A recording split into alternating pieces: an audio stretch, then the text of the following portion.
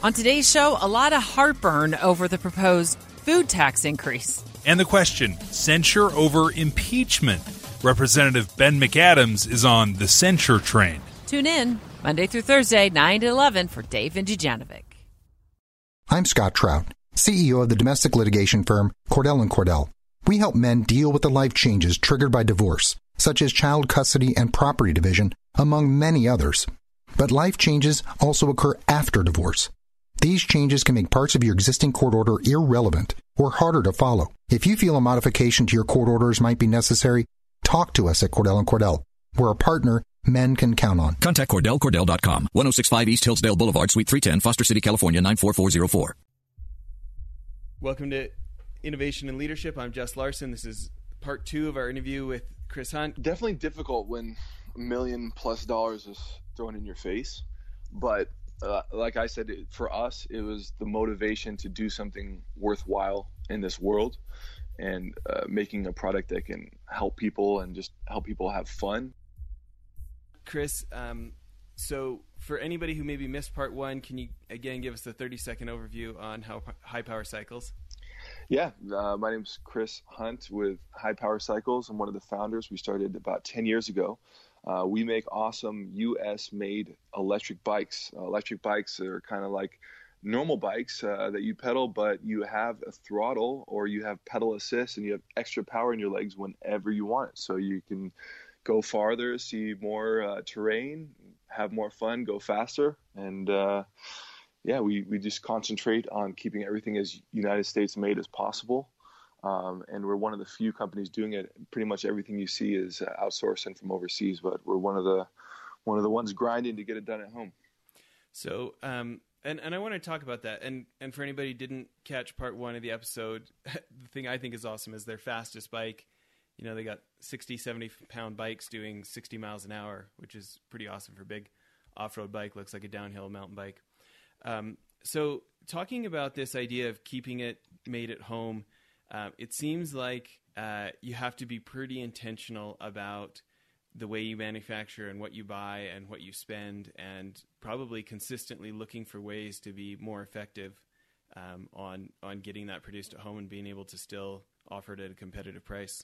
Yeah, the pricing is definitely the toughest part. You know, we try to have a fair price, but doing it home is literally, I mean, the frame itself is, to make the U.S. made a basic frame is probably costing us 7 times more than what it used to take when we had a foreign made frame of the same type, either in Taiwan or China. So it's definitely raised the cost a lot, but I feel like the quality more than justifies it. But not only the quality, but just having the guts to get it done at home. I think it's worth it. It's worth it to me personally. And we'll try to keep margins down a little bit just to keep the price points down on most of the bikes. But to me, it's worth it. It's a worth trade-off. And a lot of our customers actually really appreciate what it takes to be U.S. made. And I'm actually going to launch a video on our YouTube channel today or tomorrow, about the Revolution and how it's actually made. And there's a lot of behind the scenes footage of everything that we do and everything that goes into it. So I think instead of just seeing a product, they're like, oh, you know, they probably just buy it as is. They'll get to see a behind the scenes look of everything that goes into it. It's a long and tedious process. Yeah. To even make a frame, to even start building from scratch. Sure. Well, can you talk a little bit about your approach on organic growth versus taking our investor dollars, and how you've built an organization maybe a little more disciplined than other folks who risk everything? Yeah, I mean, I know it's non-traditional, but it's just I went with my gut and how I felt and kind of how I was raised. My dad is actually blind, and he went completely blind probably by the time I was 5 years old. I'm 34 years old right now. And you know, he used to be able to drive a car and read a book, but he went completely blind. And he was one of my inspirations. He started a winery over 20 years ago called Hunt Cellars in Paso Robles, and they have a 550 acre vineyard up there. And it's just been inspiring to see someone that physically can't see anything get it done in their business and deliver a superior product. So I learned a lot from him. I think he's the one that cautioned about borrowing money and how hard it is to pay back. So we never wanted to give away our business or part of our business, and like it was okay to us because we love what we do. We love the excitement and the joy and the smiles it brings on people's faces when they ride our bikes. Because it's only when you ride it do you understand really what it is and the significance of it. So we didn't really want it. We weren't in it to get rich quick or anything like that. We just love what we did, and we love delivering a product that was actually helpful and beneficial to society. So we were like, whatever, it is what it is. We'll grow at our own pace, and we'll just see where it takes us. Yeah. Sounds like a pretty amazing story with your dad. Can you talk about just some of the ways he set an example for you in dealing with that type of challenge, but continuing to push ahead? Yeah. I mean, one of the things that I've learned is his mental fortitude and his toughness, because it sucks, but I've seen firsthand, how people will take advantage of people in business. It's very cutthroat at times, and you kind of have to dance a delicate balance between being very firm, bordering on aggressive when you need to be, but also, nice when you can, and accommodating. But I've seen people, just outright lie to him about barrels in the barrel room and wine being full and how many barrels of this is there and what's there. And we go up there and, the Zinfandel is gone or like half drinking, and, there's missing barrels, missing cases of wine, like just outright lies, because my dad can't see. So what is he going to do? He's like, oh, let me see what you have. He can't see anything. So he's not going to call him out. It has to be someone else that knows what he said and, what he's told my dad. So it was up to us a couple times to go up there and kind of surprise them and see if they're telling the truth. But it happened time and time again where they would take advantage of my father's sight. So he developed I think it's overboard sometimes, but I see why that toughness gene is in him and why he'll just go off on someone when they need to be gone off on. And, he won't lay down or give up or, let anyone take advantage of him if you can help it. So he's super tough in that regard. And I see why, and I see the importance of that, but you really got to balance it and not come off as a complete jerk. Interesting how so often when someone has something like that, that society says, oh, that's too bad. And, I guess you need to give up on your dreams, and we need to, you need to become realistic, and, all these things that, would give people the chance to be let off the hook from having the same life as other folks because they have a disadvantage in some way, huh? Yeah. And then if, people want to read about it, or there was it was probably the best little short video I've seen on him to date. Fox Business flew down from New York to interview him at the winery, and they have a little video on the Fox Business channel, on the Fox Business News. And his name is David Hunt, and the winery is Hunt Cellars, but you can watch that video, and it's pretty inspiring. Even though it's short, it was a great video. Yeah, that is pretty awesome. Well, talk about this idea of investors trying to throw money at you and your decision to keep growing the business the way that you have. Definitely difficult when $1 million+ is thrown in your face. But like I said, for us, it was the motivation to do something worthwhile in this world, and making a product that can help people and just help people have fun, that I just didn't want to give up the reins even partially to anybody else. And I just wanted to, along with my brother, just steer our own ship, and, just have faith that we could grow it ourselves and that we would be a viable business without anyone else's help. Kind of be able to deliver on the promise of the brand, maybe then just focusing on profits to accommodate an investor. Is that a bit of where you're going there? Yeah. And I just didn't want anyone telling me what to do or their input. I didn't want their input in my business. It's funny to hear that because I know that feeling so much, and in some ways it's gotten me into trouble sometimes when I haven't had enough humility and haven't been honest enough about my situations when I've tried to invent something new or go a new direction. Right. Yeah. And then there's other times where the people I work with, they come back to me and it's a year later, 18 months later, and they're like, Jess, I just have to apologize. I honestly thought this was never going to work, and I really held back, and, I thought you were crazy, and, and you totally proved me wrong. And, so it's interesting, especially for somebody like you, who is literally inventing something that hasn't existed and pushing into something where people haven't been. You're not out there, doing a commodity business that everybody knows what the result is looking like. You're literally inventing a new version of the sport, a new aspect of the sport. Yeah, I'm super excited about that because, everything we've done in the past is giving us the money to do something even cooler in the future. So now we're working on these US made sine wave controllers that are going to be specific for military use first and foremost, because the military has purchased Revolutions and folding bikes and batteries, and they've tested a lot of our kits, and they've been putting it through insane testing that I had never even knew was a thing. And once they explained what, like at their Lockheed Martin proving grounds, like what they actually do, it just threw me for a loop on how difficult the testing was. So we're like, this is a really cool application for our bikes, and if our bikes can actually survive military applications and the rigorous testing that they go through, then the civilian market is going to be that much easier for us.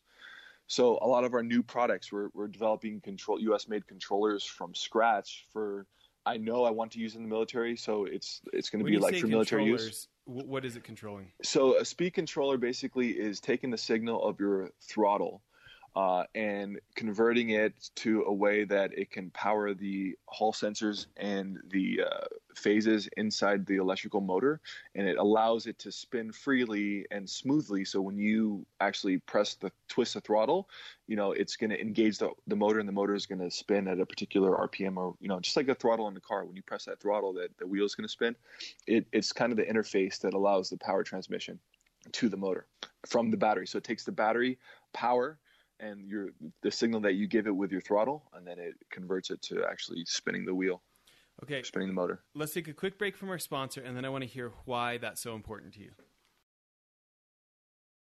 Okay, so Chris, right before the sponsor break, we were talking about the controller that you're so passionate about building. Tell us why that becomes a game changer, why that's such an advantage for rigorous military testing that would eventually create a better civilian bike as well. Yeah. Okay, yeah. So this the US made controller that we're making is it's going to be expensive to produce, but it's going to be ultra reliable. It's completely overbuilt. We really believe in overbuilding everything. So, our motors are going to be capable of putting out a lot more power than they actually do, because I believe in reserves. Same with our battery systems. They're going to be capable of outputting a lot higher amps than we actually run it at, just because when you have cells rated for, say, 10C.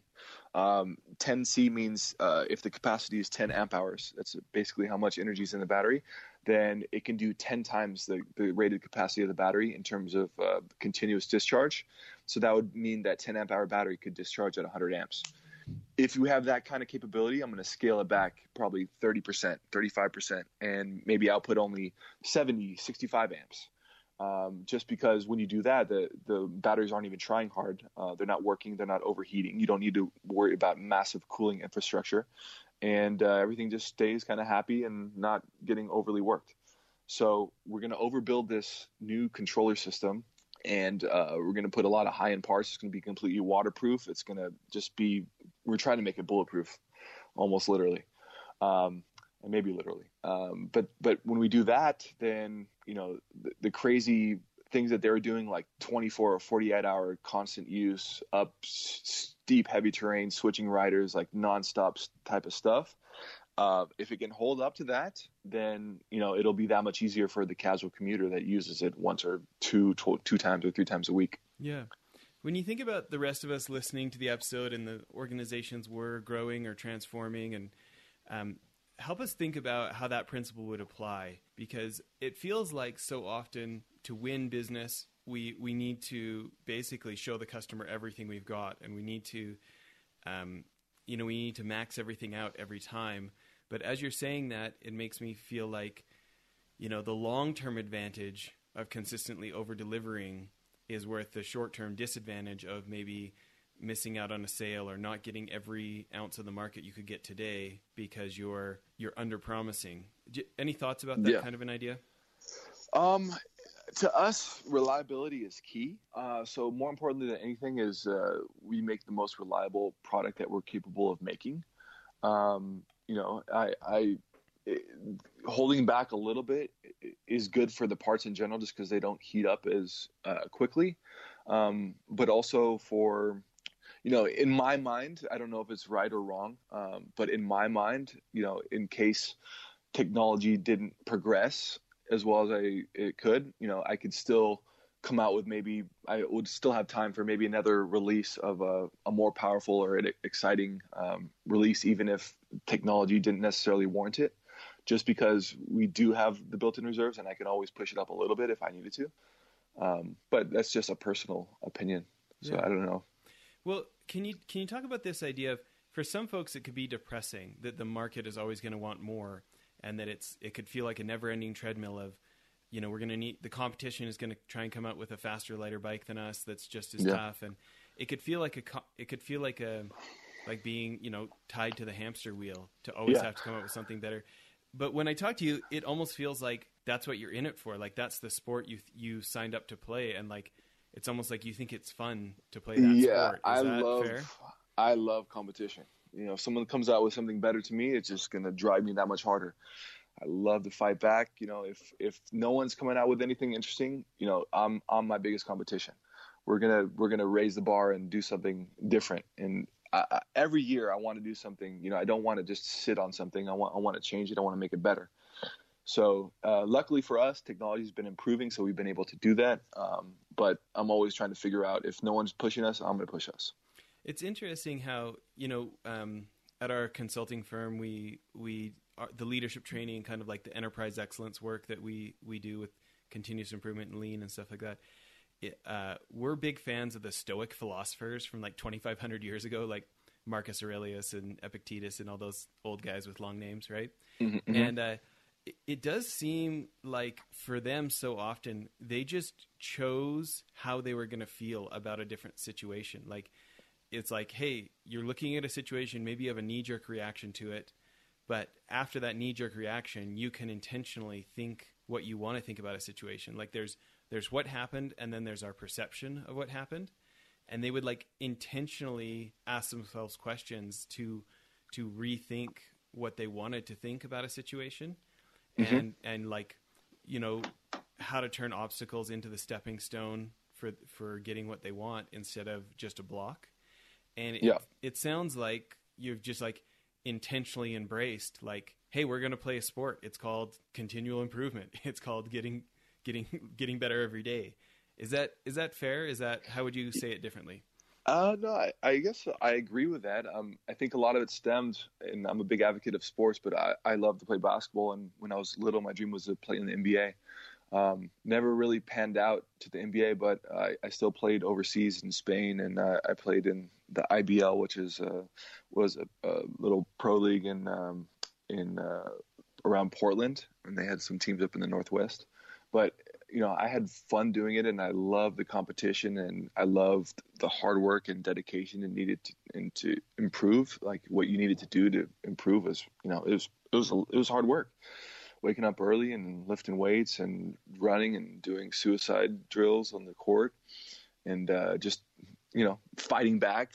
Always having that fighting mentality when you're losing, because I hated losing. I couldn't stand it. So whatever it took to win, I was down to give it my all. So I think a lot of it honestly translates from sport. I love it. As being a business owner. Yeah.